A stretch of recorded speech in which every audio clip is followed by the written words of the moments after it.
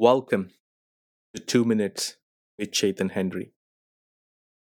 Have you ever battled an offense and you are unable to overcome?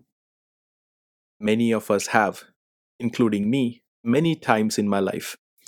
Recently, a few days ago, I was battling a particular offense from an individual. And in that battle, I was almost giving in to that offense to hurt and the deception that would come when the enemy sees an offense. I almost could not go to bed sleeping with that offense, and the Holy Spirit was wrestling with me. So, what I did was, I took time to get up at around 1 a.m. in the morning and I began to wrestle with God.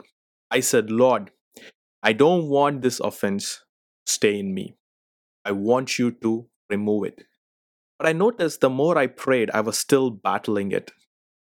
And all of a sudden, the Holy Spirit ministered to my heart and he showed me a vision of how in our computers, especially in a MacBook laptop, there is something called as force quit, meaning you can just quit a program which is running in the background, which you don't want to be running anymore.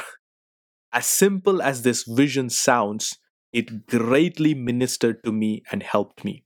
I went ahead in my spirit and I said, I force quit this program of offense, hurt, and deception that is running in the battlefield of my mind. And I quit that thing. I dropped it. And I said, it doesn't matter who is wrong, who's right, who feels betrayed, who feels elevated. I'm just going to drop it. And I dropped the whole thing. And great peace began to minister to my heart. And the Lord began to heal my spirit. And I felt at that moment I pleased the heart of God. In this experience, I want to share two things. One is these kind of offenses, what we face in life, the more you think, the more you meditate, the more these offenses will grow.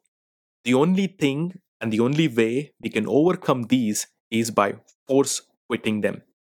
And what will help you to force quit it is by simple thinking what I'm about to tell you. Is this offense empowering your old man, your old self? Is it increasing your insecurities? Is it increasing your unforgiveness? That's the barometer. The moment you see that this offense and hurt is promoting your old self and the old man, that's the red flag. The next thing you need to do is you need to say, this is bringing me back to my old ways. So right now, I cut it.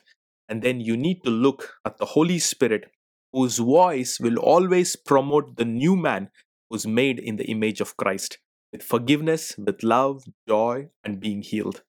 So, people of God, I believe this simple nugget will help you to go a long way to handle offenses and hurts in your life.